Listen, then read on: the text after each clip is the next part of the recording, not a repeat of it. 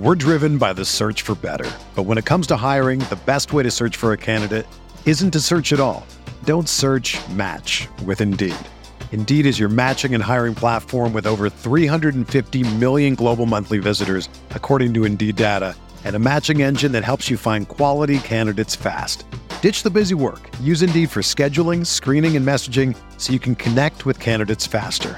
Leveraging over 140 million qualifications and preferences every day, Indeed's matching engine is constantly learning from your preferences, so the more you use Indeed, the better it gets. Join more than 3.5 million businesses worldwide that use Indeed to hire great talent fast. And listeners of this show will get a $75 sponsored job credit to get your jobs more visibility at Indeed.com/Blue Wire. Just go to Indeed.com/Blue Wire right now and support our show by saying that you heard about Indeed on this podcast. That's Indeed.com/Blue Wire. Terms and conditions apply. Need to hire? You need Indeed. Welcome back. It's the Big Blue Banter, New York Giants football podcast. I'm Dan Schneier, joined as always my co-host Nick Pilato. Tonight we're coming to you live on Monday night as the Bears and Vikings play in the background of this game. Implications for the Giants. I really hope the Bears can pull off this win to improve the Giants' draft position. And tonight we're going to go over the All-22 offensive film of the Giants' win over the New England Patriots. Only 10 points on offense for the Giants, but some really big explosive plays in the air via Tommy Devito. And that's where I want to start the show real quick before we get into it, Nick. I do want to start the show with an apology addressed to Tommy D, to Tommy DeVito, to Let's do it. Guy. Because a couple weeks ago I said, I'm not sure you have NFL arm talent, Tommy D. Guess what? I take it back. You do. Is it still not the greatest arm? No, of course. I mean, you wouldn't be a UDFA if you had the greatest arm. But you've got NFL arm talent, Tommy D. You got it. You got the NFL arm talent. We saw it on the 3rd and 16. We saw it on the hole shot to Jalen Hyatt that we never see a hole shot versus cover to. I haven't seen one in basically 5 years, exception of, I'm sure you'll find me one in 2019, like I said on the other podcast, or 2021, a random one from week 16 or whatever. But we saw it. And you know what, Nick? I feel like he does a good job changing arm slot, throwing from different arm angles, putting velocity at times, putting touch at times on some of his throws. And so I'm willing to say I was dead wrong about his NFL arm talent, Nick. I'm also willing to say that maybe, just maybe, the Giants have something here as far as a long-term backup quarterback goes, something I wasn't willing to say after the Jets game, and I wasn't maybe willing to say after that Vegas Raiders game. And now, Nick, I might be willing to say those things because I do believe that Tommy DeVito has shown a lot. He's shown a willingness to make throws that, you know, we don't often see, or I felt like we haven't really seen in 5 years watching this football team. And now we're finally seeing someone with that gunslinger mentality. And again, I just want to make sure that it's clear that I am apologizing to Tommy DeVito, and I'm using this a lot now, Nick, because I just love this whole Tommy DeVito thing with his dad doing it, with the Giants fans doing it. You know, as you know, I've said once before on this podcast, shout out Steve Milano, one of my childhood best friends, as he quoted once, "No one in the history of the universe," he said the world, but I say the universe, "has wanted to be Italian more than Dan Schneier." That is a true statement. It is a true statement. He was right at the time. He's right now. And so I'll do this a little bit and have a little fun with it. But yes, apology to Tommy DeVito. You had yourself another great, and I'm not going to say it's the most amazing game in the world, but I am apologizing for the arm talent comment because I do believe at this point, Nick, he does. And I'll say one final thing on that. Someone on my Twitter timeline, I'm sorry I'm forgetting the name, said something to me today. And a comparison he had for Tommy DeVito that I freaking love, Nick. And I'm not sure if you saw this tweet, so I'll bring it up. I did not. Okay, then that's even better. So I'll bring this up to you now, and then I'll explain why I think it's a good comp. His comp was Case Keenum. And I look at the two players, and I'm like, you know what, dude? I kind of love this comp. Same size quarterback, not tall, not big. Not the biggest arm talent. Maybe Cases was a little bigger earlier in his career, especially like in the Hawaii days, but not the greatest arm talent. But that gunslinger mentality, the throw the whole shot mentality, the throw the ball down the field mentality, the pass up the whip route to Wando Robinson because I got Jalen Hyatt on a vert mentality. And he did that in this game. We haven't seen a quarterback pass up and underneath whip route on this offense in years. We saw that. And, you know, it is very Case Keenum-ish to me. And that's good, man. Like Case Keenum took the Vikings to a conference championship game. Yep. Case Keenum, you know, has had a long career as a backup quarterback in the NFL. And so, if he can be another Case Keenum, the Giants may have maybe figured out something and located somebody in this draft who can be a part of their roster as a backup quarterback moving forward, potentially. So I wanted to start there with the pod and get any of your thoughts on that. Which is crazy because Case Keenum, I think, led the NCAA in his career at Hawaii in passing yards. Like, he was a wildly productive college quarterback. Not many people thought it would translate to the NFL, but hell, he went in and he was the Kirk Cousins before Kirk Cousins with the Minnesota Vikings. And he also had some productive years, I think, I think he was with the Broncos. And I pulled it up here. Let me see. Yeah, the Rams, obviously, over 14,000 yards. But I think that's an apt comparison for Tommy DeVito. And if he could have that type of career, I'm sure he would welcome it. But right now, just as the New York Giants starting quarterback with Daniel Jones on the shelf, been very impressed with what I've seen from Tommy DeVito. And the number one thing that I'm impressed with is that ability to freaking let it rip. I absolutely love it. Let it freaking rip. Throw it. See it, throw it. See it, throw it. Don't be scared. You brought it up, man. The Wan'Dale Robinson whip, beautiful whip route by Wan'Dale Robinson. I absolutely loved it, but he took the vertical. He allowed Jalen Hyatt to create separation. And I don't know if he ever read, like somebody brought it up on Twitter. I think it was Joseph Davis, who I know you've talked a lot of football. Yeah, I gotta be honest. Joe Davis is insanely smart. You guys should all follow him. He knows more football than me, if I'm going to be honest about the situation. Nick, Joe's the man. I'm not sure of, but he definitely knows more than me, and he's coached the game. But he, he's like, I'm not sure DeVito ever even read the Wan'Dale Robinson whip route. I'm like, you know what? Looking back on the play like 10 times in a row, I'm like, yeah, I kind of think you're right on that, dude. Like, I think this dude's just reading high to low on that progression and understanding pre-snap what he has and then post-snap what he has and saying, it's 1st and 10. I'm going to give this dude a shot, Jalen Hyatt. He's made enough plays for me already in this game.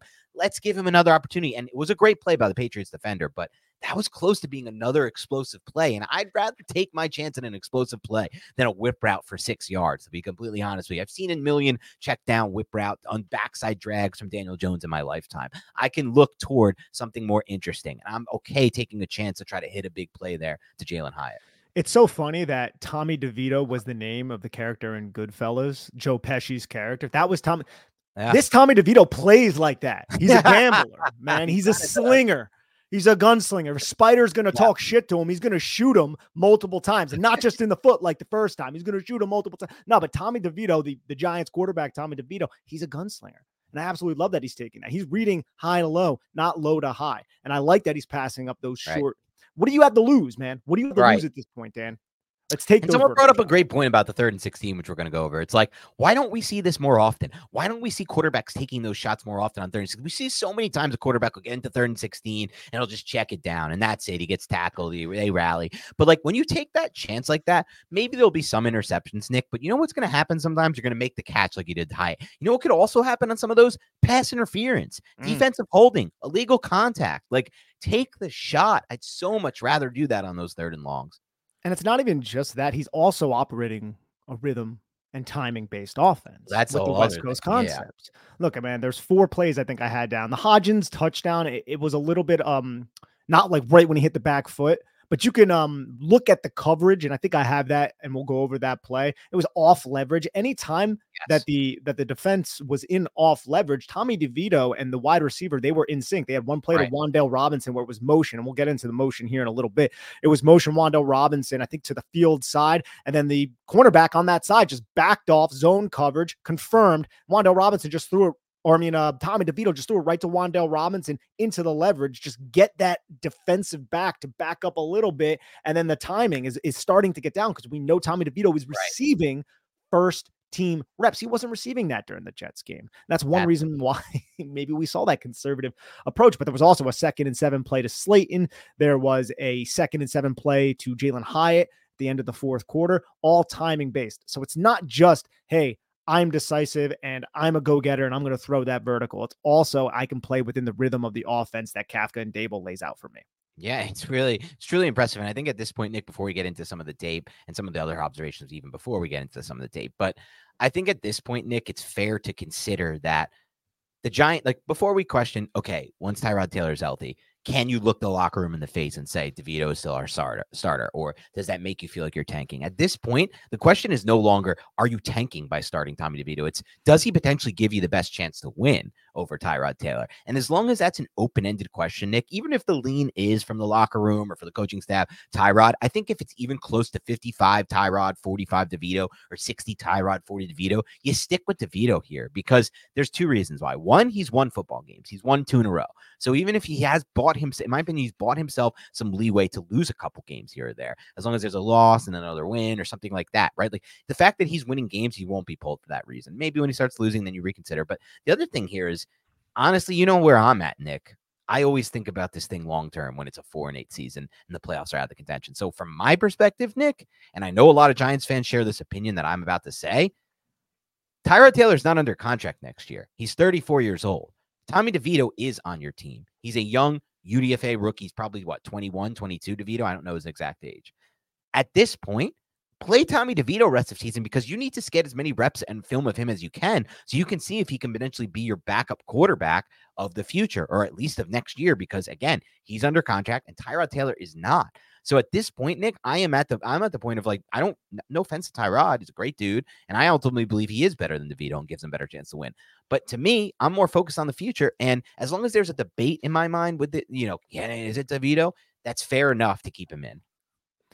I don't think you're wrong there. I think you have DeVito lose that job at this point because he's more than likely going to be a member of your roster next season, whereas Tyrod Taylor is not. I also want to talk a little bit about the game plan. And this is not a surprising one. I talked about this with Chris Flum over at Big Blue View on our podcast, the Chris and Nick show at one point. I thought it was with us, but it was actually on there.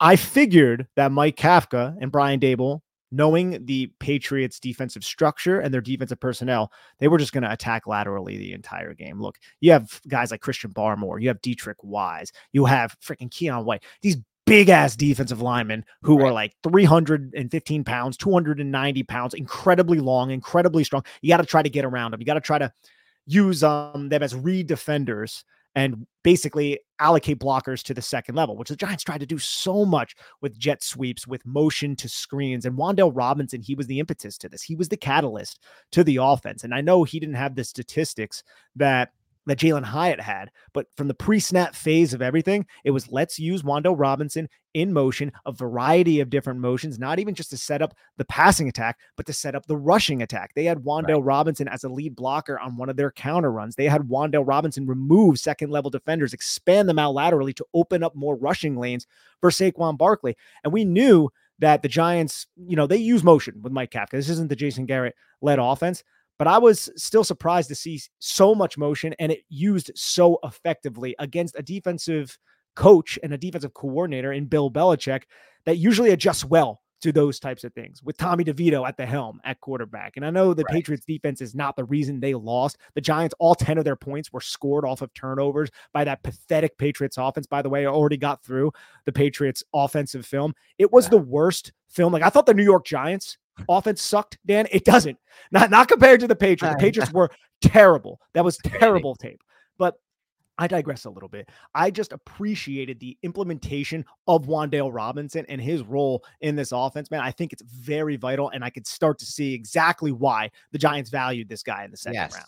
I think that's fair because these are the exact kind of game plans that when you watch the tape, it's like, we always say this with some of the players we evaluate, Nick, where they're better on tape than they are in the box score. This is such a good example of that for Wan'Dale Robinson. You brought this up on the last podcast, the help block that he had with Andrew Thomas. It's not just that. I mean, some of the whip routes that he's open on, the ball may not come his way, but he's still open. The motion is the key here. That really was the key factor, the entire offense, dude. It was the eye candy needed, and it worked. And I don't think it's a coincidence, Nick, that we saw this type of usage in this game for this game plan against this specific style of defense, because it makes sense, in my opinion, against the style of defense the Patriots are running.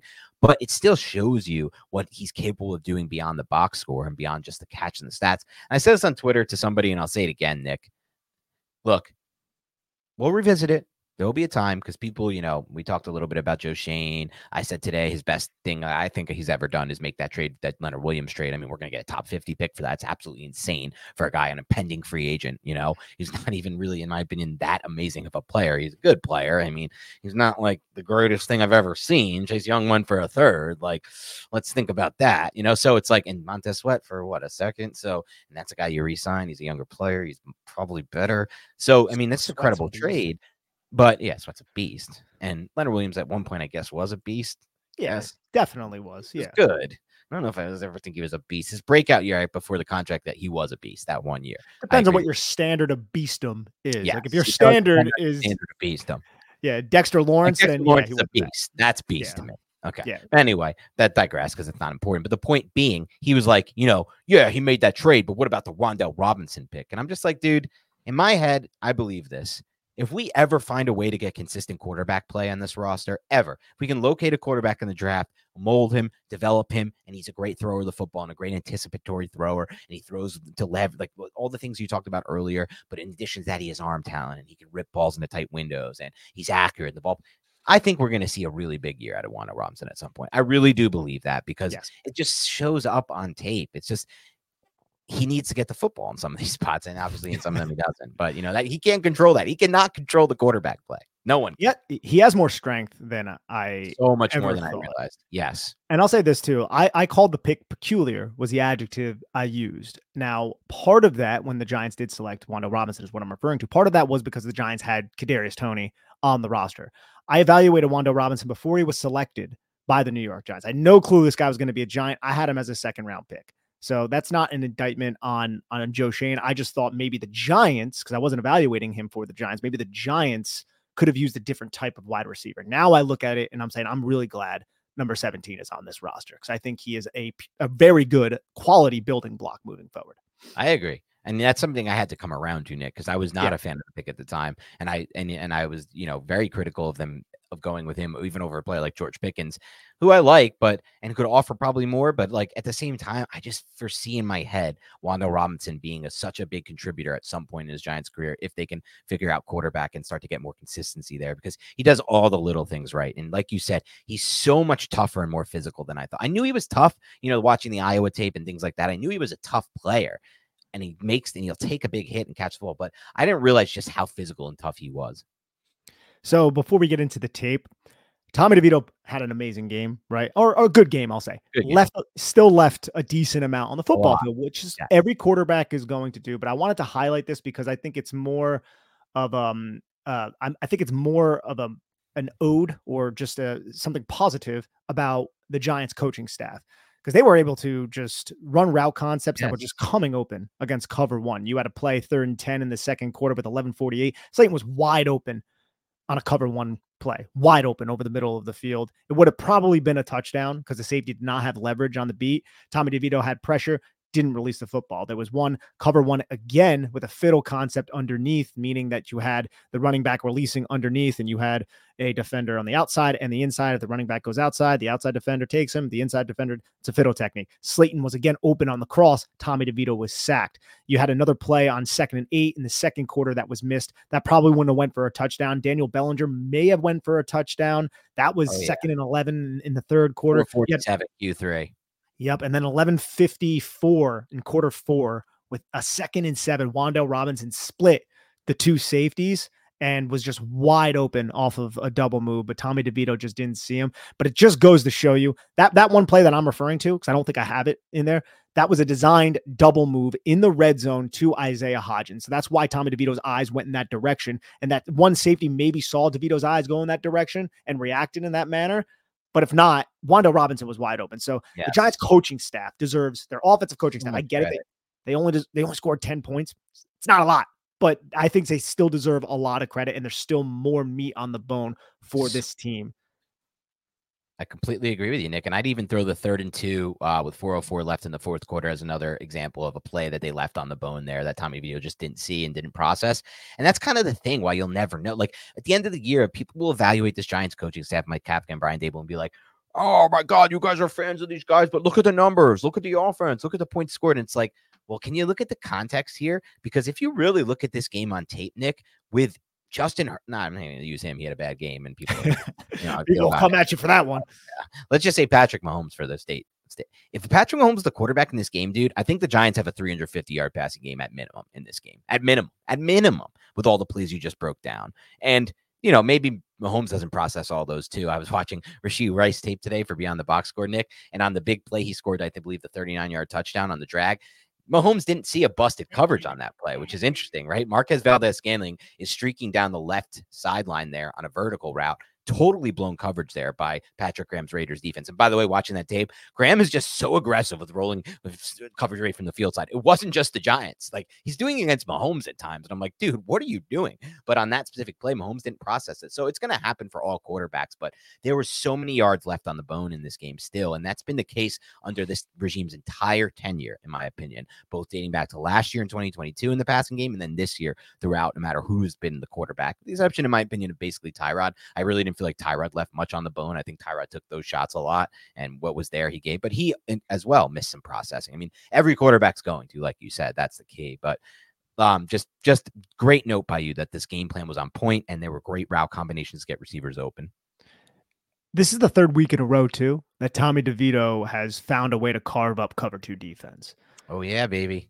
The third week in a row. And I don't even think I remember opposing defense, and I could be wrong, I don't have the stats in front of me. Opposing defense is running cover 2 as much as they are running against Tommy DeVito. Remember it. And he is finding that honey hole. That, right? Against Jones or against Tyrod. Yeah. Right. I'm not saying that as an indictment on Daniel Jones, even though apparently I'm a huge Daniel Jones hater, according to. What are you talking about? The one guy who responded to you today? Yeah. No, there's a couple, but it's an There's insane. A couple. So you made the mistake. You need to start using that mute button.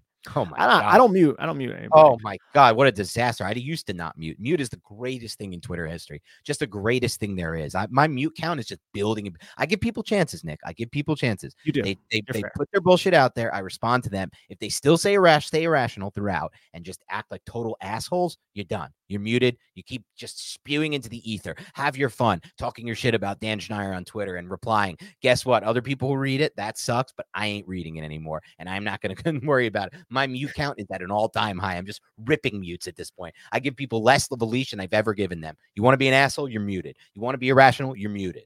So, but I give you a chance. I always respond back. Dan's like Marcus Aurelius. He's one of the fair emperors of Twitter, giving people chances. It's funny, though. Those people who are calling you Daniel Jones haters are probably also calling me that, but I just have them muted, so I have to deal with it. It is what it is, but again, not a huge deal. But it's just something that I have appreciated with Tommy DeVito at quarterback, though, because we haven't seen a lot of throws towards the sideline where there is that soft spot between the flat defender and that deep half safety. And the thing is, this coaching staff can really construct and develop a lot of route combinations to attack that part of the field when defenses do want to align in cover 2. And you might see a little bit more cover 2 when you have Jalen Hyatt out in the field, because teams are starting to be threatened by Jalen Hyatt. And it's not just like, hey, this guy's running a vertical route and he's getting open. It's his release off the line of scrimmage. It's his initial stem. It's how he's accelerating out of certain breaks. This is now 3 or 4 consecutive weeks where we have seen plays where you're like, even if the ball's not thrown to him, you're like, damn, dude, he is coming open here, and he is blowing past this cornerback who isn't a no-name, dipshit. Blowing past these cornerbacks.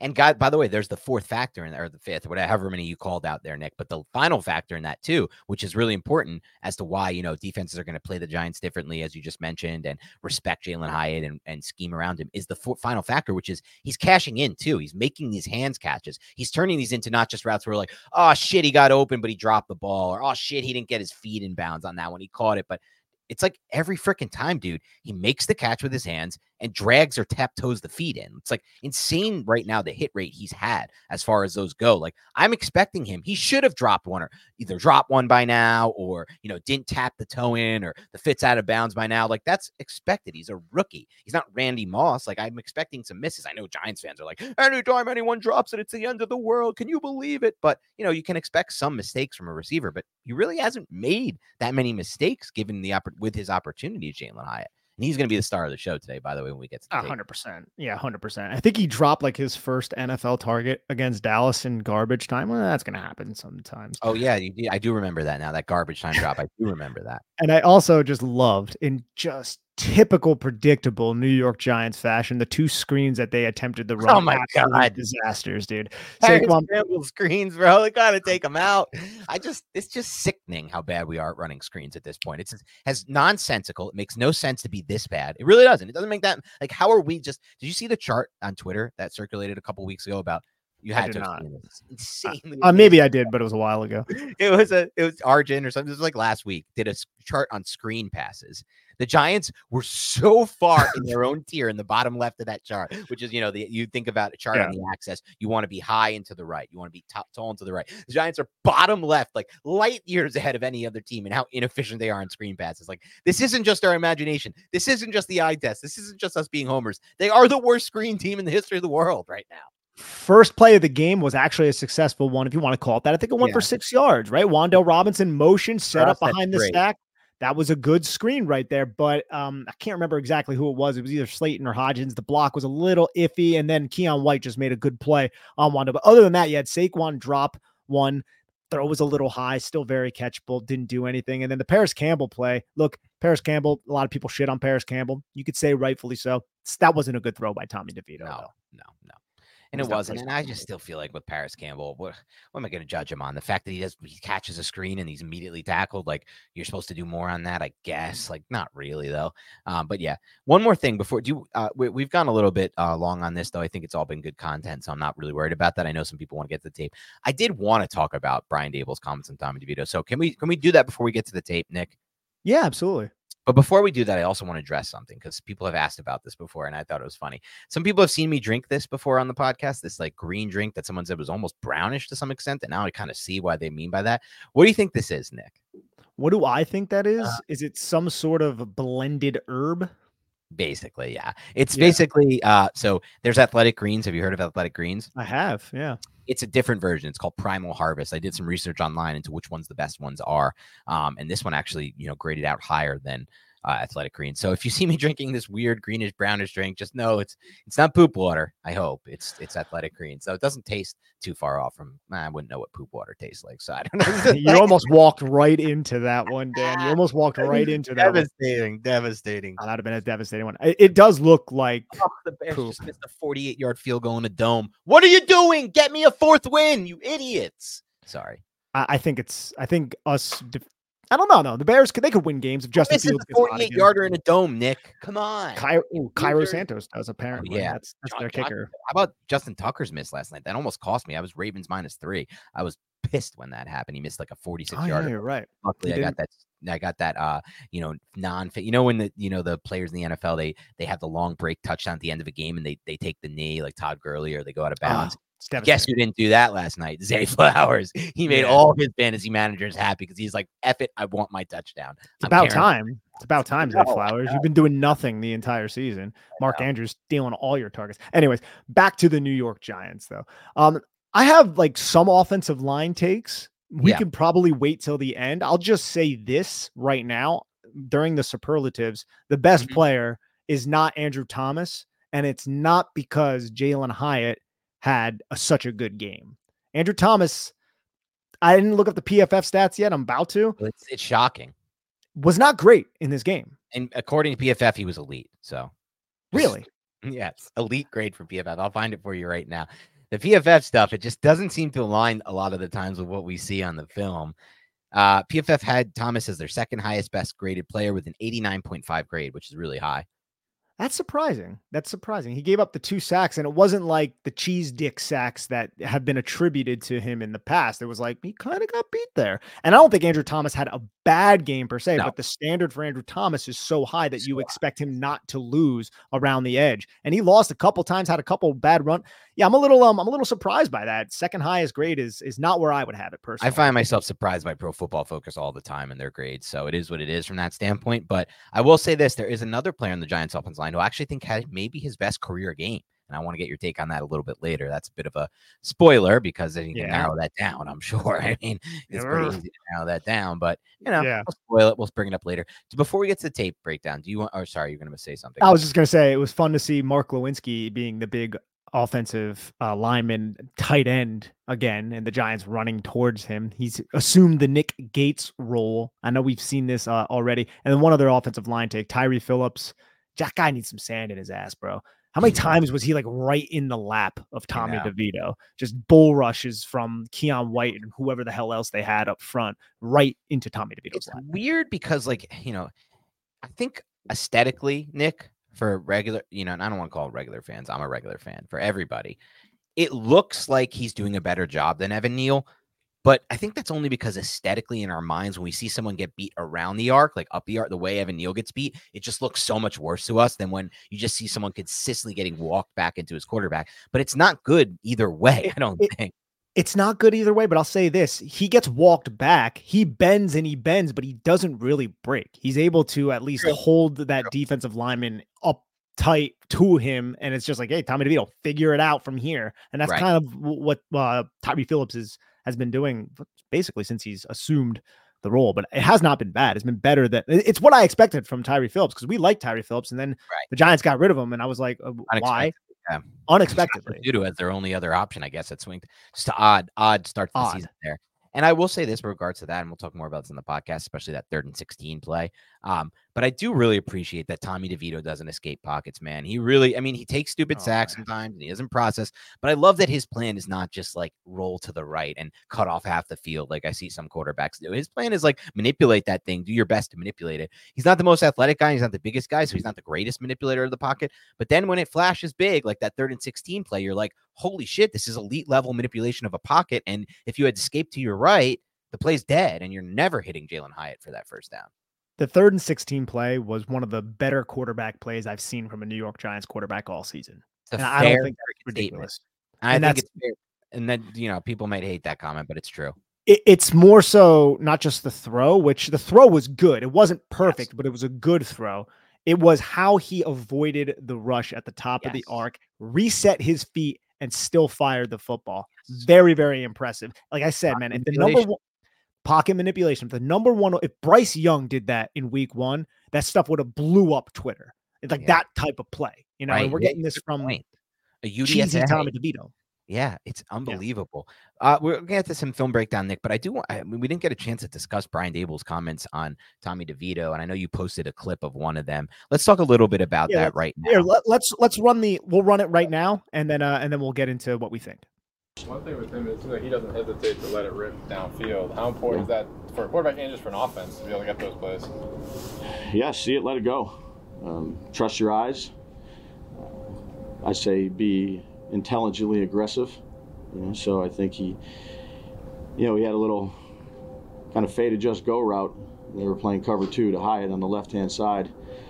High level throw. You know, we were just talking about it upstairs, exactly what he saw, why he went there. He's got good field vision.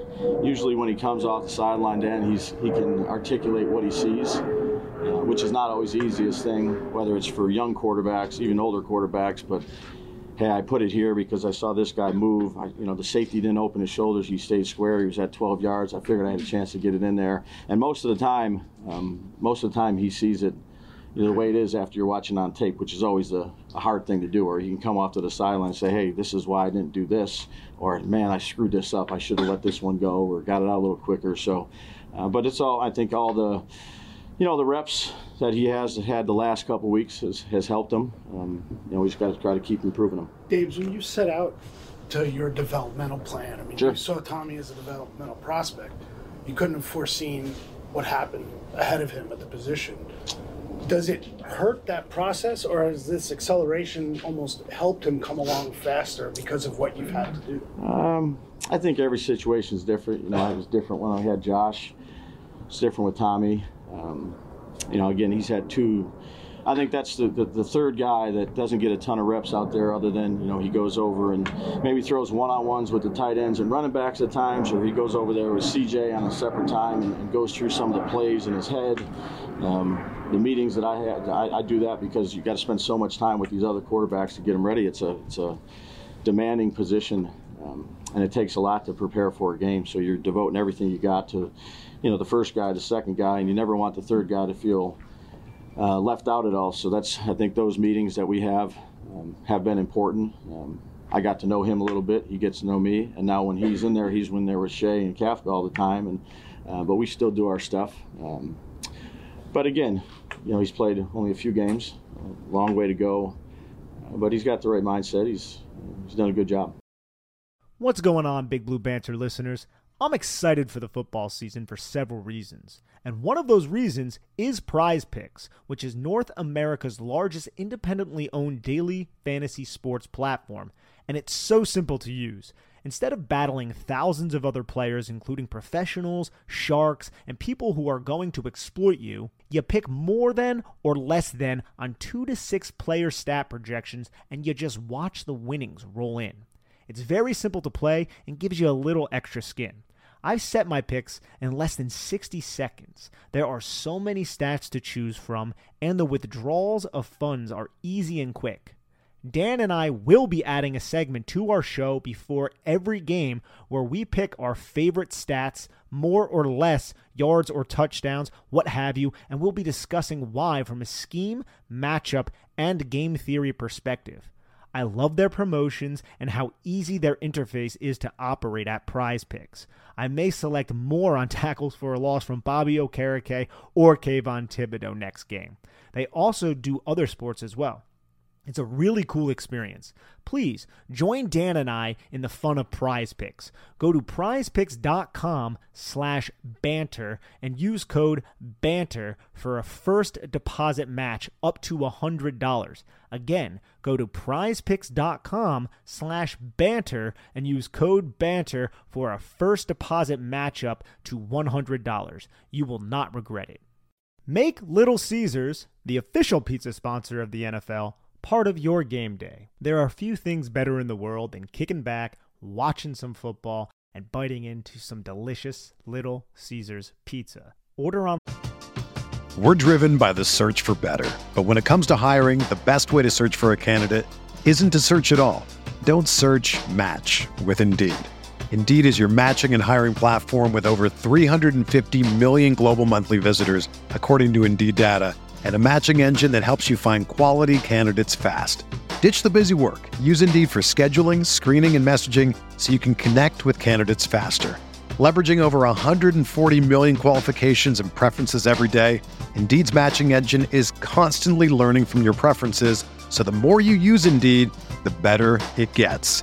Join more than 3.5 million businesses worldwide that use Indeed to hire great talent fast. And listeners of this show will get a $75 sponsored job credit to get your jobs more visibility at Indeed.com/Blue Wire. Just go to Indeed.com/Blue Wire right now and support our show by saying that you heard about Indeed on this podcast. That's Indeed.com/Blue Wire. Terms and conditions apply. Need to hire? You need Indeed. Line during our Pizza pregame, 1 hour before and 3 hours after NFL kickoffs, plus all day on Sunday. And get ready for some football and fun. Choose your favorite Little Caesars pizza or pick the toppings you crave. Old World pepperoni, extra cheese, Italian sausage, olives, onions, pineapple if you're into that. Put it on half the pie, the entire pie. There are so many other options that I don't have time to name. Slap that on a round crust, a thin crust, a stuffed crust, a Detroit-style deep dish. Either way, you win. And speaking of winning, everyone scores with convenient delivery or our in-store pizza portal pickup. So grab some friends and enjoy a few slices during the game. This holiday season, you might be looking for nutritious, convenient meals to keep you energized on jam-packed days. Factor, America's #1 ready-to-eat meal delivery service, can help you fuel up fast for breakfast, lunch, and dinner with chef-prepared, dietitian-approved, ready-to-eat meals delivered straight to your door. You'll save time, eat well, and stay on track with your healthy lifestyle while tackling all your holiday to-dos. This November, get Factor and enjoy eating well without the hassle. Simply choose your meals and enjoy fresh, flavor-packed meals delivered straight to your door, ready in just 2 minutes. No prep, no mess, easy to go, very convenient, ultra tasty. Head to factorbluebanter.com/BigBlueBanter50 and use code BigBlueBanter50 to get 50% off. That's code BigBlueBanter50, all one word, at factormeals.com/BigBlueBanter50, and you get you 50% off. Dan, I love that. We're talking about an individual. Yes, he's undrafted. I get all that. But these are things that we would never know. Right? We never talk to Tommy DeVito on the sideline. And Brian Dable, you don't hear Brian Dable gush or talk a lot about the intricacies of some of his players, right? Brian Dable, he's pretty curt. He's pretty terse. A lot of times doesn't really give you all that much. Here he's sitting there like, dude, this kid has excellent recall and he does a fantastic job articulating what he sees on the football field. I think that is an invaluable trait to have, because if you can articulate what you see, what you perceive, then your coaches can coach that out of you or find another way to get around that mistake that you keep happening because that's what you're seeing. It's a communication effect, right? If you can communicate what you see to your coach, then your coach can fully understand your deficiencies and your strengths. I think that is such an underrated trait for a quarterback. I completely agree with you, Nick. And I think a lot of this goes back to the age-old question that we ask literally every former quarterback who's joined the show in the past and every quarterback evaluator, which is post-snap, what a quarterback sees, how he processes. Can it be improved on, or is a lot of it natural? And to me, when you hear stuff like this, it feels like a lot of it is natural. And that's kind of the way I felt like it was broken down throughout this entire presser with Brian Dable with regards to Tommy DeVito and how he sees a field naturally and how he can process information post-snap very naturally. I mean, he talked about how he met with Tommy DeVito to review the video clips from Sunday's game, and that's a weekly tradition that started all the way back in training camp. You don't hear that a lot, right? A coach meeting with a third-string UDFA quarterback who was not even part of the plan at all at the start of the season, was probably going to be on the practice squad all year at the start of the season. And that started in training camp. They go over film every single morning starting in training camp, and it's helped him develop that rapport with DeVito, which I think was really important to, how he's been able to come along so fast. And he even said it. He's like, look, the plan for DeVito was accelerated, and what he's been able to see has also been accelerated in a lot of ways because of how fast DeVito can, process these defenses, see things on the field post-snap that, maybe give him a little bit of an edge. So I thought that was really interesting. Yeah, as did I, man. You'd love to hear it. Those are the types of little things that we'll never know. Because I don't know how a quarterback communicates with his coach. How the hell would we ever know that on the outside? Yeah. And the fact that Dable even gave that to us was something I was like, oh, Dable, okay, open it up a little bit there, bub. Yeah, we don't get that a lot from him, but we did get that in this regard. We have a quarterback who wears a cornicello who is from New Jersey and is a Paisan. I don't know how I haven't just thrown myself into something. Like, this is awesome. This is so Nick Filato. This is so North Jersey Italian. So cool. And it's awesome too. And New York, we'll accept the New Yorkers, even though I got to say this about the New Yorkers, my New York brethren. When I worked for a bunch of New York sports teams, I would consistently take shit for being from New Jersey. Never understood it. I absolutely love being from New Jersey. I have a lot of pride in being from New Jersey. So do I. Why is it? And you can at me on Twitter. What is it? Well, why is there so much hate? Was I just around the wrong people? Because it was like everybody, and it became like a lot of it started around the time of the Jersey Shore show. I think that's really what's evolved and just crushed our reputation. It's just absolutely buried our reputation as New Jerseyans. I really do believe that, because I've heard a lot of it throughout my entire life. I've heard a lot of it, dating back to when I start to think, when did this start? Oh, it did start kind of around the time of the Jersey Shore show. That TV show really destroyed our reputation. Obviously, half those people, if not all those people, aren't even from New Jersey. So it's like idiotic. They're mostly from Staten Island, I believe, which the reputation out there is what it is, but it shouldn't be the same as New Jersey's reputation. Don't apply that to us. And yes, break that run, Roshan Johnson. Get out there, score a touchdown. He didn't, but he's moving the ball. Give me a Bears win. Give me a Bears win. I need it after this weekend. But let me just say that, Nick. But yeah, so I don't know, but I agree with you on that. And I do love that they play the Sopranos theme song at MetLife Stadium when they introduced Tommy DeVito. Just a very little cool wrinkle in an otherwise not so fun season to get that. And one final thing before we get to the tape, I did think it was interesting what Dable said about Jalen Hyatt as well. He said Jalen Hyatt came to him at one point in the season and was like, what's wrong with me, man? What am I doing wrong? Like, I was so productive every week at Tennessee and I'm not doing anything here. And Hyatt credited Dable for giving him confidence that just keep working your ass off, work. And that work will eventually pay off. And that's exactly what happened with his 100-yard game this weekend. It's hard work paying off. That, to me, both those instances, what Dable talked about, I wish he had more of this. I don't feel like he's giving away too much in saying any of this, Nick. And I think it goes a long way in us understanding what kind of player coach he is and what kind of relationships he's building with these players. Because, there are still Giants fans who are like, I don't know about Brian Dable. I kind of want to get rid of him. And I'm just like, I don't really agree with that at all. And these are the types of things that make, that's great coaching in both instances, both with DeVito and with Hyatt. And let's be honest, I'll call it out because Dable won't, but I'll call it out, Nick. It wasn't Hyatt's fault that he wasn't producing stats at the beginning of the year. Let's be honest about the situation. That was not on Jalen Hyatt. He was open I've said it on Twitter this past week. Every single game I've watched on tape, Jalen Hyatt has been open. Every single game, at least one instance. Most of the time, it's 1 to 2 to 3 to 4 plays a game. Ball doesn't come his way a lot. It started to come his way this week. Good. We want to see more of that. But I can't blame a receiver in those instances. Yeah, let's see more of it. And I've been impressed with what we've seen from Jalen Hyatt. And we'll start right there with a 29-yard gain from Jalen Hyatt. 1st and 10, 13:51 in quarter one. You're going to see Jalen Hyatt. He's going to be at the bottom of your screen. And we're going to see him just run this horizontal. Watch how he maneuvers, first off, around these defenders. The one defender stepped down off of the, I guess you want to call it like a play action look. He steps down. Jalen Hyatt goes over the top of him. He sees the other defender gain depth, goes in between him, and then the other linebacker turns his hips towards Jalen Hyatt, and Jalen Hyatt just explodes right around him. You can see right now Jalen Hyatt knows he's going to break open because the flat defender is held in place by, I think that's Daniel Bellinger. I'm not 100% certain. Regardless of the fact, Devito sees the clear out and then just fires. Yes. And that toe drag swag right there behind Sterling Shepard's dino stem route. This is a nice route. We talk a lot about Sterling Shepard's route running at the top of the screen. Look, run going to dino stem. A dino stem is when you break to the outside, open up the hips, and then explode back to the inside off the clear out. You can see how he has a little bit of leverage too. The explosiveness isn't there, but you can see how he has leverage, and that just really opens up the horizontal cross for Jalen Hyatt to toe tap like that. Yeah, excellent example of a few things here. One, what people have questioned, which is Brian Dable and Mike Kafka's ability to scheme and to get receivers open. Here you see him do an excellent job of a route combination that clears out that side of that space on that side of the field to create that opportunity for Jalen Hyatt. You also see here a really nice pocket from the Giants offensive line. Look at what DeVito's standing in there.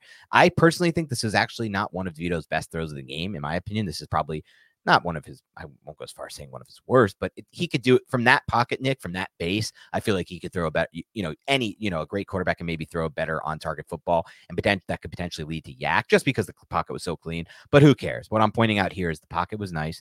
And then the final thing, which is Jalen Hyatt, man, extending away from his frame, hands catch, not body catch, and then tapping and dragging the toes. Those are all really good traits to see from a guy who was, in some people's minds, just a one-trick pony, as some people said, going into, the draft season. And now you're seeing so many traits on tape. Like, look at that extension away from his frame there. It's really pretty looking, in my opinion, when you watch it on tape. It's very pretty looking. And I also like having Daniel Bellinger here, because Daniel Bellinger is going to help Tyree Phillips, right? I'm going to block. And then he releases into the flat. And what does that release into the flat do? It holds that defender in place that we were going over just before. You could see how the defender, he's asked to respect Daniel Bellinger. He slows down near that 45-yard line, turns his hips back towards the line of scrimmage as Jalen Hyatt gains depth, gets open, completed pass versus zone coverage. Absolutely love to see it. Also, DeVito's eyes on this play. It's one other thing I wanted to highlight. DeVito's eyes. Watch, he goes into the mesh point, drops back. Stripe of his helmet is at these safeties, right? He's watching. He sees Hyatt come open. It's a lot of patience. Clean pocket. Again, got to give credit to the protection there, but still a lot of patience there. Good timing. Throw could be a little bit better, but good overall play from Tommy D. Yeah, great. That's a great point by you on the processing of that play as well.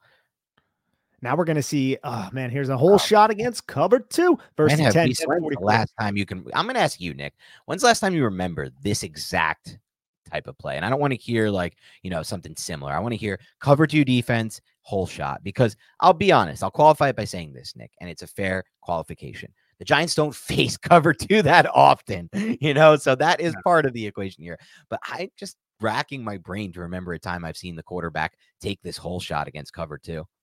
So there have been different types of hole shots against cover 2. We had Daniel Bellinger hole shot against cover 2 defense, Patrick Graham and the Raiders, but that was a sail concept. That was a corner route. It's a little bit different. Here, this is just on this route, the vert route. Yeah. Just a vert. Not often. I feel like I'm forgetting one, but it's not often. And here, this is a beautiful release by Jalen Hyatt. And you can see how he just works into it, and then he just expands, still maintains the red line. Like, he's not too tight to the sideline here. And he just gives Tommy DeVito a lot of space to put this football. And I think this is a very good throw by Tommy DeVito. It's high. It allows Jalen Hyatt to climb, still get both of his feet in bounds. But you could see where this is placed. Who's making a play on that football? With the safety, that's a deep half safety flowing over the top. And you have that defender who is a flat defender who is gaining depth. You need that ball optimally placed, but this is placed in a point where no one is making a play on it except for Jalen Hyatt. It's an amazing throw when you consider the ball placement of this throw, when you consider the velocity that also was necessary on this throw, two things that came in. Like you said, if you throw that thing a few inches in front, the safety makes a play on it. A few inches to the right, the safety makes a play on it. With a little less velocity, the safety makes a play on it. With different trajectory, Nick, maybe higher trajectory or lower trajectory, the corner might make a play on it. But when you put it like you did here, and I know the pocket's clean. People are going to say, look how clean the pocket is. Great. That's what we want. We want clean pockets for the Giants quarterbacks. I'm happy about seeing that. But regardless, when you see that type of throw, man, that's special. And I do want to also give credit to Jalen Hyatt, who once again shows an example of extending away from his frame and making a hands catch. Absolutely. And let's go back to the prior to the play. We have Wan'Dale Robinson. This is a mirrored stack, and you can't really see the mirrored stack, but it's a mirrored stack, meaning there are two stacks on each side of the line of scrimmage, and Wan'Dale Robinson is going to explode to form a bunch to the field side, and then he's just going to get lateral, expand that defender, that curl or that flat defender outside the numbers, and you're basically going to have a spacing concept to the top of your screen. If Devito wants that, he has it against zone, find the soft spots in the zone, get open, pick up 6 yards. But Devito says, nah, I'm going to take the backside X now. I'm going to take Jalen Hyatt on this vertical route. I'm going to take my free access, know he's going to be open, put a catchable ball out there, and that's exactly what happens. I'd love to see the confidence and the decisiveness from Devito to do this. And you could see how he reads the front side first. Now, this could be just to hold the safety, and he knows the entire time he is going to Jalen Hyatt. That's plausible, to be honest. But if he had someone wide open, he would throw it. But he's like, nah, I don't love what I see over there. Let's go and see what's going on. Held the safety long enough, football out, catch, first down. And I think ultimately, Nick, it's an even better sign if he was just looking there to hold the safety and was never considering going play side for the spacing concept. Because I've seen far too many plays in my Giants tenure, play side, spacing concept, 6-yard gain, or the receiver gets tipped up in the air. Just not too many amazing things happen from those plays. Sometimes you complete it and you move the sticks. But I feel like he was made his mind up and he read this right pre-snap. And I just love to watch that play again. We'll throw it back one more time real quick. I know you went on to the next one. I just want to see it one more time from that angle. Just watch how very clean everything is from Tommy DeVito, from the drop back phase to the throw. It's clean footwork. It's clean ball delivery. There's not much wasted movement. There's not many wasted steps. He's decisive and he gets the ball out there. Just like Brian Dable said, he sees it, he rips it. He sees it and he rips it. And look, dude, that has a good little touch on it, right? But you could also see it has some zip to it too. Yes. It's not a lollipop. So again, we're going to have mirrored stacks. This is quarter one. It's a first in 10. I think it's like 3:35 left. I think the 35 got cut off. But what are you going to have? You're going to have a sprint out smash concept to the field side where Wan'Dale Robinson, who is the motioning player from the stack to the bunch, is basically just going to release to the numbers and then curl to the outside, flow to the outside. Man coverage gets confirmed on this play. So with man coverage, you're going to have Miles Bryant coming across the formation to follow Wan'Dale Robinson. At the snap, you can see Wan'Dale Robinson has leverage to the outside. I think Miles Bryant does a phenomenal job closing width on Wan'Dale Robinson at the catch and making an open field tackle here. But this play could have been even bigger. I think this is just some of the reasons why we are applauding Brian Dable and Mike Kafka is because they are finding ways to just take advantage of cover one. Whatever the Patriots are doing defensively, the Giants are finding ways to attack it efficiently and effectively through pre-snap movement, pre-snap motion. I have a piece coming out on Big Blue View if anybody wants to check it out. It's specifically about Wan'Dale Robinson and the motion that was employed by against the New England Patriots by the New York Giants. And this is one of them right here because you're going to have the sprint out action. You're going to go into the mesh point. You're going to have Daniel Bellinger stay in from the bunch to block. Tommy DeVito is going to flow, and you're going to see the smash concept. You're going to see the quick hitch from Wan'Dale Robinson. You're going to see 7 over the top, but Tommy DeVito doesn't wait for that 7 to come open because he saw the leverage that Wan'Dale Robinson had. It's just Miles Bryant made a really good open field tackle and play on the football, but I love this play call by the Giants, even though it was only like a 6-yard gain. Yep. Great breakdown. And now we're going to have the first play of the second quarter, 1st and 10. Is an incompletion to Shepard. By the way, before you get there, just something I noticed here on this play and the last breakdown, and you brought it up earlier, and I just hope that people can notice it as well, is just look at the difference in all these different pre-snap motions here. This is an orbit motion. Like, you see such a nice variety of pre-snap motion in this game. And it's also the little tasks that Dable and Kafka have DeVito doing. Like, this is a pre-snap motion orbit. Very important to the play. So you're going to run Wan'Dale Robinson on the orbit, and then you're going to pump fake it too, right? Look at Tommy DeVito, pump fake the orbit. What does that do? This is a cover 3 defense. The curl flat defender is going to fly towards the line of scrimmage. Wando Robinson is about what? 6 yards behind the line of scrimmage. Miles Bryant now, the curl flat defender, is going to step down maybe like 2 yards in front of or behind the line of scrimmage to close with on Wandale Robinson off that pump fake. So what does that do? It opens up space for Sterling Shepard because you're going to have number 1, Jalen Hyatt. He's going to clear out the deep third defender against the cover 3. Number 2, Sterling Shepard. He is going to release outside of the numbers, kind of follow Jalen Hyatt, and then just sit right by the NFL sign, right by that NFL insignia. And there's no one there to really react to that because the deep third defender is cleared out. And the Wandale Robinson pump fake route off the orbit motion drew the curl flat defender away from his area. Beautiful scheming from the Giants. Unfortunately, Sterling Shepard couldn't hold on to it. And I know people will be like, oh, this throw isn't perfect. I think this throw isn't that bad. It's a little low, but you want to get it in there quick. Catch that. Yeah. Oh, yeah. This is a very catchable. You know me, I like to take a receiver's side, but this one I agree is more of a drop. You got to catch that ball. Absolutely, man. And I just loved this play design and this play call. Great design, dude. The Giants used orbit twice, and the other time, I think I might have it in here, is when I think Daniel Bellinger ended up coming wide open on the play. So just great play design, and it's also this is a field side throw from Tommy DeVito, right, man? That's a far way to go, and I love that the Giants are trusting him to make these types of field side throws. Yeah, I mean, it was obviously a shorter throw, but the touchdown to Hodgins was also from the far hash. I mean, it's a shorter throw, but still, he's lined up on the far hash for that throw, as we'll see a little bit later. But yeah, man, I love the intricacies with the pump fake that you broke down, Nick. I think that's really just such a cool thing to see. And you also have a pulling guard to the other side to help Daniel Bellinger out. Also could sell run with the play action element. You also have there's just a lot to process is my point for the Patriots defense. Yep. And now we're going to have the 3rd and 8 play to Jalen Hyatt, man. And there's nothing from a scheme perspective that we're like, oh, wow, that's great. This is just a great individual play. But I'll say this, how many drag routes has Jalen Hyatt ran this season? Like 6? Not what we expected.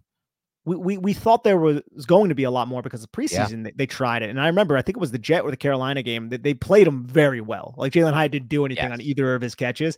And these are air raid concepts, 3-by-1, run the drag underneath the clear outs. And that's exactly what happens. Look, Jalen Hyatt catches this football, and then the closest defender that's like 9 yards away. Right. He has a lot of space, and he just shimmies, gets right around him, picks up the first down. You gotta love that, man. Yeah, that stop and start ability from Jalen Hyatt is truly special. Truly special. And just got to see more of this, man. Just got to see more. I love how he does that, where he can just like break down like that and sink his hips. And you see it on the double moves on the vertical plane, but now you see it on a drag route when he's caught the ball on a post-catch experience. Like that ability to just sink, drive in, and then accelerate out of that. It's just awesome. Like, look at that, man. That looks so damn good. Looks so damn good. No, you're right, man. And the next 3rd down, because that was a 3rd and 8 conversion. Very important in this game where every point really mattered. This is a 3rd and 10, and it's the touchdown to Isaiah Hodgins. Field side throw, just like you said. And Isaiah Hodgins, this is a beast move by Isaiah Hodgins, but look how the Patriots are also playing it, man. I know, the leverage. I was so shocked by this. The leverage. You have slightly inside leverage, ass to the middle of the field. So I'm guessing the Patriots, they're playing off leverage, but they're playing divider rules as well. I guess they are trusting this cornerback to force Isaiah Hodgins towards the sideline, use the sideline against the New York Giants offense, and then force, if it's a fade pass, a pass over the top of the defender, and they don't trust Tommy DeVito to do that. But Isaiah Hodgins just runs and stops at the numbers, goes inside. The cornerback is late to react. Tommy DeVito gets the football out to him, and then he spins outside of the tackle, stiff arms him to the ground, and picks up the touchdown. I love the fact that the Patriots kind of took a risk here. They were like, all right, I don't think Tommy DeVito is going to make that field side throw in this short of an area. This is not a lot of space. They're probably not going to do that. Well, Tommy DeVito said, bet, as the kids say. He's a kid. He might say that. I don't know. He's Italian. Do Italians say that? I have no idea. But the football is delivered on time, and then he just allowed his receiver to do the rest. Beast play by Hodgins. That's a great, interesting observation by you as well, Nick, to this idea that, a lot of defenses have just given the Giants the field side, saying, we don't really think you're going to threaten the field side. We'll scheme around it because we know we can use resources elsewhere and have a really good chance. And he said, you know what? I'm going to throw this throw. I know you don't expect me to make it, but I'm going to make it. I'm going to make it. And it's from a 3-by-1 nub set as well with Saquon to that nub side. You have him in protection. The Patriots blitz, they bring heavy blitz, and it's picked up well. Nice pocket for Tommy DeVito. I think I might have the end zone copy if anybody wants to see that. But you're going to see good blitz protection from pass protection, I should say, from Saquon Barkley. It doesn't really need to do, I guess, all that much, but still, he was in position to do it. And Right. I appreciate the play. And now we're going to get into this, this 3rd and 16, man. 6:40 left in quarter 3. This is just an insane play by Tommy DeVito. Look, the throw is very good. It's not perfect. It's very good, but it's Very what good. he does in the pocket. You could see it a little bit from the sideline angle, how he hits his back foot, feels the pressure, steps up, tucks the football kind of just above his groin, then resets his feet and fires, man. All very quick, all very swift, right? And So many quarterbacks here are breaking pocket, dude, escaping and ruining the play. So many, man. That's an insane play from a 1st round quarterback, let alone an undrafted kid. Catches the football. Now we'll watch. You have 2 guys barreling around the edge and they're winning. Andrew Thomas is losing this rep pretty badly. Tommy DeVito hits his back foot, tuck the football above the groin, keep it safe, protect it, and then reset your feet as John Michael Schmitz is getting backed into him, and then fire the football. Very catchable football away from the coverage, away from the safety. Perfect. I would say placed very well. Optimally placed, maybe not, but placed very well. And then you just allowed Jalen Hyatt to do the rest, man. Beautiful play from Tommy DeVito and Jalen Hyatt. Yeah, a couple more things on that. You said earlier this might be the best play a quarterback's made on tape for the Giants this season. I would agree with that. I would also say it's undoubtedly the best example of pocket manipulation we've seen from a Giants quarterback this season. Undoubtedly. So I don't even think it's up for debate, and it's not up for debate. You can claim it is, but it's not. So just a great example of pocket manipulation, something we talk about a lot on this podcast when we evaluate quarterbacks. Makes a big difference, man. You can manipulate a pocket like that and not just break and escape it and panic when Andrew Thomas loses his rep like that. You're going to give yourself a chance to make a play like that, dude, because let's be honest with the whole entire situation, Nick. If that dude escapes right there, Tommy DeVito to his right, what's going to happen there? He's either getting sacked, he's either throwing out of bounds. He is never making that throw to Jalen Hyatt if he escapes to his right. But by resetting the pocket, doing everything you said, stepping up through it, finding a foundation point, a new landing spot to throw from, it gives you the opportunity to make that throw. And that's exactly what he did. I also want to say one more thing about it.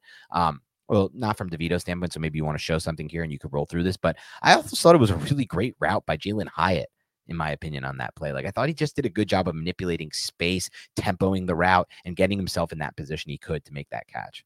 Absolutely. Yes. And I can go over that in a little bit, or people can roll back and view it. But I think that's a very good observation. I just wanted to bring up this because we saw a lot of outside zone in this game, and the Giants have run outside zone. They ran, I think they opened their first running play of the second half was a counter run, but they didn't run much counter in this game. Not a lot of power gap, a lot of outside zone. And John Michael Schmitz, he's a plus as an outside zone blocker. He's a plus as a power gap blocker, but watch what he can do to the one technique who is one shaded to the front side. Watch this block by John Michael Schmitz, how he cuts this angle off and allows Saquon Barkley to go right past him. Look, I get it. It's not a successful run, but you got to look at every individual and how they execute their assignments. John Michael Schmitz is good at these front side blocks, man, holding up the point attack, getting watch how low his hips get. And as he's able to control and steer this block and just hold this defender in place long enough to allow Saquon Barkley to hit the hole. And then he finishes the block with some tenacity, as they say. So, man, I was really impressed with John Michael Schmitz and his ability to execute these outside zone blocks all game. And we could say it now, even though, it'll discuss it. We'll touch on it a little bit in the superlatives, Nick, but this was the best game I thought John Michael Schmitz had on tape in his career with the Giants. And I'll say this about John Michael Schmitz because it's something that we discussed a lot in the pre-draft evaluation, Nick. I always felt like the movement skills that a lot of people liked and talked about, I was curious if they would translate to the NFL level. The reason I said that is I've seen a lot of Big Ten football in my life, Nick, and I've seen a lot of those guys. The speed of that game to me is just so different than the speed of the NFL game. I even feel like, it's obvious the speed of the SEC game is so different than the speed of the NFL game. Look at Clyde Edwards-Helaire. Look at DeAndre Baker and those failed situations coming from the SEC. But the Big Ten to me was a big one. And I'll say this, Nick, because you never know with these projections, right? Like you could say oh, maybe it won't happen. Maybe it will. There's no way to know until you watch them on film at the NFL level. But I'll say this, Nick, I am fully a believer now that he can move at the NFL level. He is a natural mover with his feet, with his lower half, and it just looks really good on tape. It looks like something I haven't seen at the center position from the Giants from just a pure movement skills standpoint in a very, very long time. So I wanted to make that clear that this is one of those examples of you make the projection on these players. You don't really know what's going to happen based on their college tape. You can get a guess, but when you see at the NFL level, you can start to formulate your opinion on how it will translate. And I think we're at the point with John Michael Schmitz where we can say he can move with NFL defensive linemen really well. Oh, he's a good mover. He's a fluid mover. I've been very impressed with his movement skills. It's not that he's winning all of his blocks. He's taking his lumps as a rookie. I think it's safe to say. Remain very optimistic about his future as a New York Giant. One last play I wanted to bring up because I said it was in the montage, if you want to call it that, but it was not. And this is the missed Daniel Bellinger play. I just love it. Again, from a scheme perspective, you have a bunch now to the field side. You're going to motion the number 3, the inner guy, to the boundary side where the nub tight end is, and Saquon Barkley is also on that side. So this is all happening just before the snap. And then at the snap, what are you going to do? This is something the Giants did the entire game. They're going to take Wan'Dale Robinson. They're going to release him vertical about 4 or 5 yards. Then he's going to explode out towards the sideline. That's going to expand the cover 3 defenders. And the cover 3 defender, assuming Wan'Dale Robinson, because the first 4 to 5 yards was vertical, the deep third defender is assuming Wan'Dale Robinson. Jabril Peppers, he's supposed to be, I think, the curl flat defender. He also assumes Wan'Dale Robinson because he sees Wan'Dale Robinson go to the flat, and that's his responsibility. And then nobody takes Daniel Bellinger, who was the nub tight end. He was attached. He was the wide tight end. Nobody takes him. You can see Daniel Bellinger streak, and then they kind of realize it. I don't know if this would have been a touchdown. I think the defenders would have got Daniel Bellinger because he's at the 25-yard line, but the scheme led to the communication breakdown. And I just love how the Giants have constructed their offense in a manner in this game with this game plan to just take advantage of one of the better defensive minds of our era, of really any era, because you have Saquon Barkley open here and you have Daniel Bellinger streaking wide open on a seam route up the numbers. Yeah, so many options there based on the scheme. Just another good example of what we've discussed on this podcast, and we've hammered home. We are believers that these two are good coordinators, that these two are good offensive schemers, and that they're doing a good job on tape, regardless of what the point totals say. Let's get to the superlatives. All right, let's do it. Some superlatives from this game, Nick. I'm going to let you start with, let me just scroll on up. Unheralded player of the game. We already kind of tipped our hand here, but for me, it's John Michael Schmitz. John Michael Schmitz had a lot of quality blocks in the run game, and he was not an indictment in pass protection. Was he perfect? No, but he was a good overall football player up front for the Giants, sturdy, and I just absolutely love what he can do on the outside zone play. So easily for me, John Michael Schmitz had a good game. Yeah, John Michael Schmitz, unheralded player of the game for me as well. I wanted to give a hat tip to, obviously I can't give the award to, but I wanted to give a hat tip to Isaiah Hodgins because that touchdown was a really great individual play by him. I know he only played 18 snaps in this game. He doesn't see a lot of snaps anymore, but it wasn't just that. There was a play, I believe the first run play of the game or the first successful run play. I remember Hodgins did a really good job blocking on the outside there on the boundary. I just love to see that on tape. So I'll give it unheralded. He only had 18 snaps and he made big impact in those 18 snaps, but it would still be JMS. How about your favorite route on tape or the best route in your mind? So Hodgins is your unheralded player. Okay. Yeah, exactly. Just keep making subcategories here. The best route, the U2.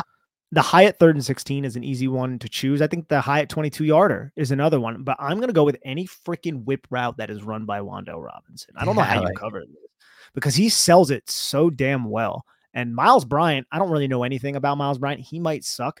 And he was beat on the one, but there was another whip route a little bit later in the game. He was on top of it. And I was like, damn, because it didn't look like Wan'Dale really struggled. I think the contact might have threw him off, but I just absolutely love Wan'Dale on the whip. And we know the whip is in the pivot routes are very that they could be used very effectively against man coverage. So I'm going to go with that. The whip.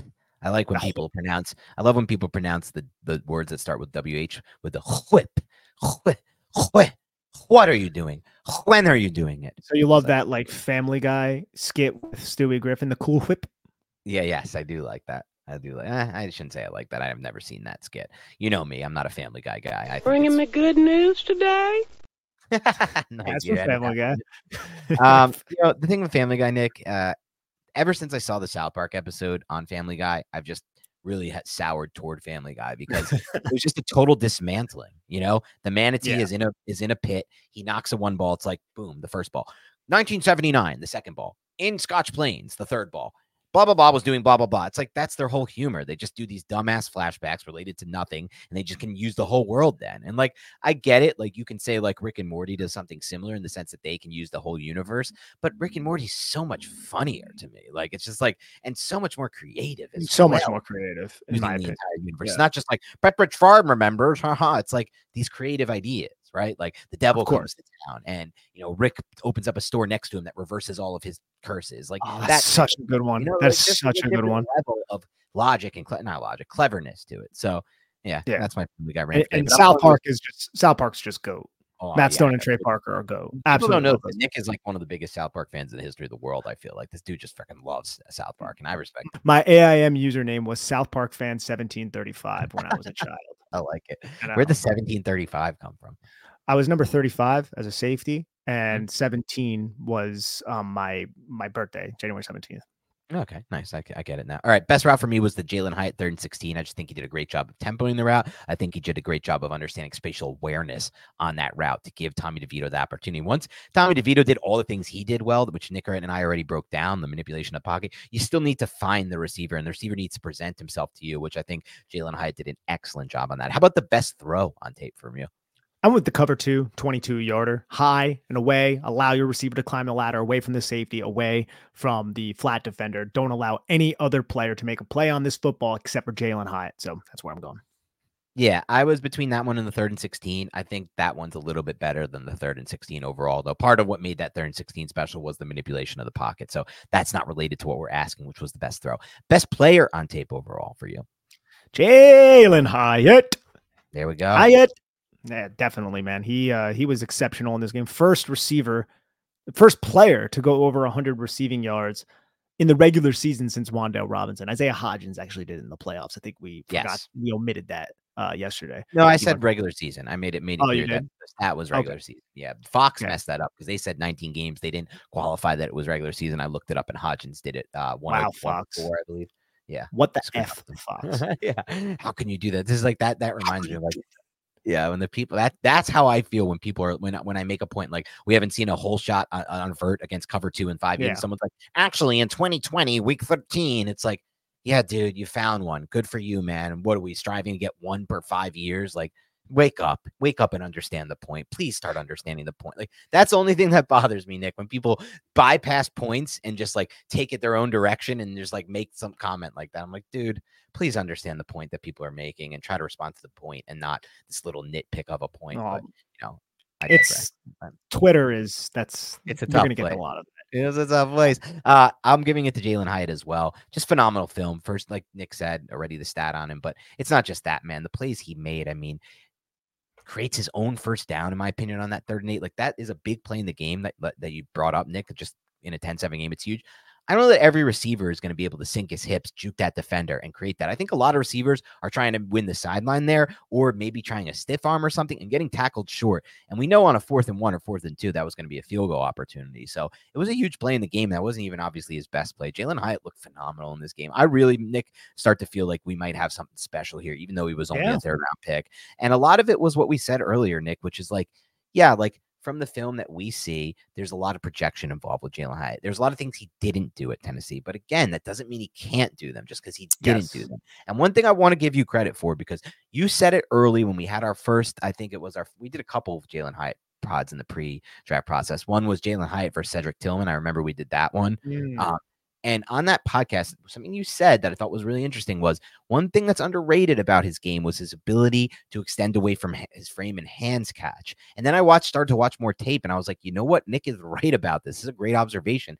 And me and you, I know we both believe that's a big trait for a wide receiver. Can you extend away from frame? Are you a hands catcher? Or are you a Quentin Johnson type catcher? No, I shouldn't have taken that shot at the dude. But yeah, like, you don't want those receivers who clap the football. You remember Evan Ingram early in his career was a big clapper of the football, or let it get into your body. You want to extend away from frame to try and catch it like this. And you know what? Like, that's something that he's shown on tape, Tennessee, and he's backed it up here with more opportunities to do it with the Giants. So he's my best player overall. Absolutely. The Missouri game really gave it away too. The one catch where he adjusted his body, the ball was thrown behind him and he caught it. If you're watching on YouTube, like this. And I was like, how the hell you got to contort that takes a lot of tracking, a lot of concentration, a lot of fire. Yeah. His concentration is fire. That's another good thing. We never mentioned concentration, but that is part of the trick. Like, he's shown great concentration on all these catches this year. I'm super high on Hyatt, and I don't think I didn't originally expect to be. And I'm just really happy that I've gotten to this point because it makes me excited about the future of this football team. Pass blocking 1 through 10 for you. This one we actually have a little bit of a different grade on. I think I'm changing mine a little bit. I had a 5.1 initially because Andrew Thomas did not look great. Tyree Phillips did not look great. Ben Bredesen did not look great. JMS looked adequate. And then Justin Pugh, he was solid, right? Like nothing spectacular. I didn't feel like anybody was spectacular, but after going through some of the film, even on just this podcast, Yes. reevaluating a little bit, I was like, those pockets were pretty damn clean. Pretty damn clean. So I'm going to give it a 6.2. I think. Okay. I think I have to bump it almost like 1.1. I'm fair. I was just disappointed in Andrew Thomas a little bit. And I don't want to say he did bad. It was just like 4 reps where I was like, I haven't seen that in a while from. He's that good that we just don't normally see it. And let's be honest about the situation, Nick. He's playing through basically a sprained or who knows how bad this MCL is. Like there was a point in the game where I believe it was Ryan Dunleavy who tweeted from the press box. He's like, holy shit. Thomas got up really limping hard after that play, like limping. And it's like, dude's playing through a sprain/torn MCL. Like, that's part of the factor here, which again, like I'm not the biggest fan of this whole idea, but is what it is at this point. Like I understand what's happening here. He's like, you guys paid me, you made me your franchise player. A franchise player is supposed to be a leader. A leader plays through injuries. Cool. That's awesome. I get it. And I love it in a season where the Giants are competitive. In a season like this one, I'm iffy on it. I get it, but I'm also just like, damn, I hope this doesn't do future damage to him. Damn, I hope this doesn't lead to an offseason cleanup surgery. So if he were to get hurt, it's Justin Pugh being back at left guard or left tackle. Yeah. Eesh. It's just nuts. Like that's the state. I don't even know if they have another tackle on their depth chart. I don't think so. I don't think they do. It's wild, man. He can't play. It's a bad spot for the Giants at the tackle position from a depth standpoint, but there still is hope at both stars. And I'm giving a 6.4 because I think you nailed this. Individually, this wasn't a great game from the offensive line, but collectively it was. And somebody pointed out to me on Twitter, which I thought was interesting. And you see it on 3rd and 16. You saw it on another play you broke down earlier, Nick. The Giants used more extra protection in this game, more players to help block. And I think that's just something they should do. I really like the idea of it, and I think it worked. How about run blocking grade?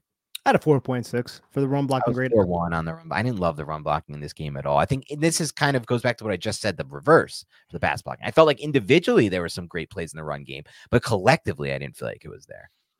I also think the way the Patriots played the Giants, it's so hard to run on them. Yeah, in general. it's hard to run up the gut on them. White at defensive end, like it's just hard to run on like these hybrid defensive tackle. And the way Bill Belichick's defenses have always been set up, same with Saban, it's so hard to run on them. Plus, you have Kyle Duggar and Jabril Peppers, who are 2 very physical run defenders who did a good job filling the alley when they were tasked to. That's one of the reasons why the Giants were running everything outside the numbers, try to get one of them to over pursue, set up juke opportunities, things like that. All right, that's all we have. This was a very fun one, Nick. This is one of my favorites we've done all season long. I feel like we were on point in our analysis. I felt really good watching this tape in general before we even started the podcast, and I enjoyed it. This was fun to talk about. Finally, fun football is back to an extent, and thank you to Brian Dable, Mike Kafka, Tommy DeVito, Jalen Hyatt, Andrew Thomas, all the people who played a role in that. Thank you, because look, there needs to be silver linings if the Giants are going to win games and burn their draft position, which is fine. I get it. But there needs to be some silver linings. This is an example of that. You see Hyatt's progression. You see John Michael Schmitz having a career game, what I thought was a career game. You see Tommy DeVito making these ballsy throws. Like I like this at least, at least we get this. I can do it too, right? Yeah. Anybody can do it. Of course you can do it. I'm the one who's appropriating the culture by doing it. I wasn't saying it like that. I was just I'm just joking. I haven't done this yet, and I don't even really know what it is, just because we talk with our hands quite often, right? I guess that's why. It's like or is it also like you want to pinch of salt with it? Like, I don't know. Yeah, I don't know. I like it. I don't know. I like it though. All right. Thank you everybody for tuning in. That was a fun one. Hopefully you enjoyed it as well. Have a great rest of your week, and we'll talk to you soon.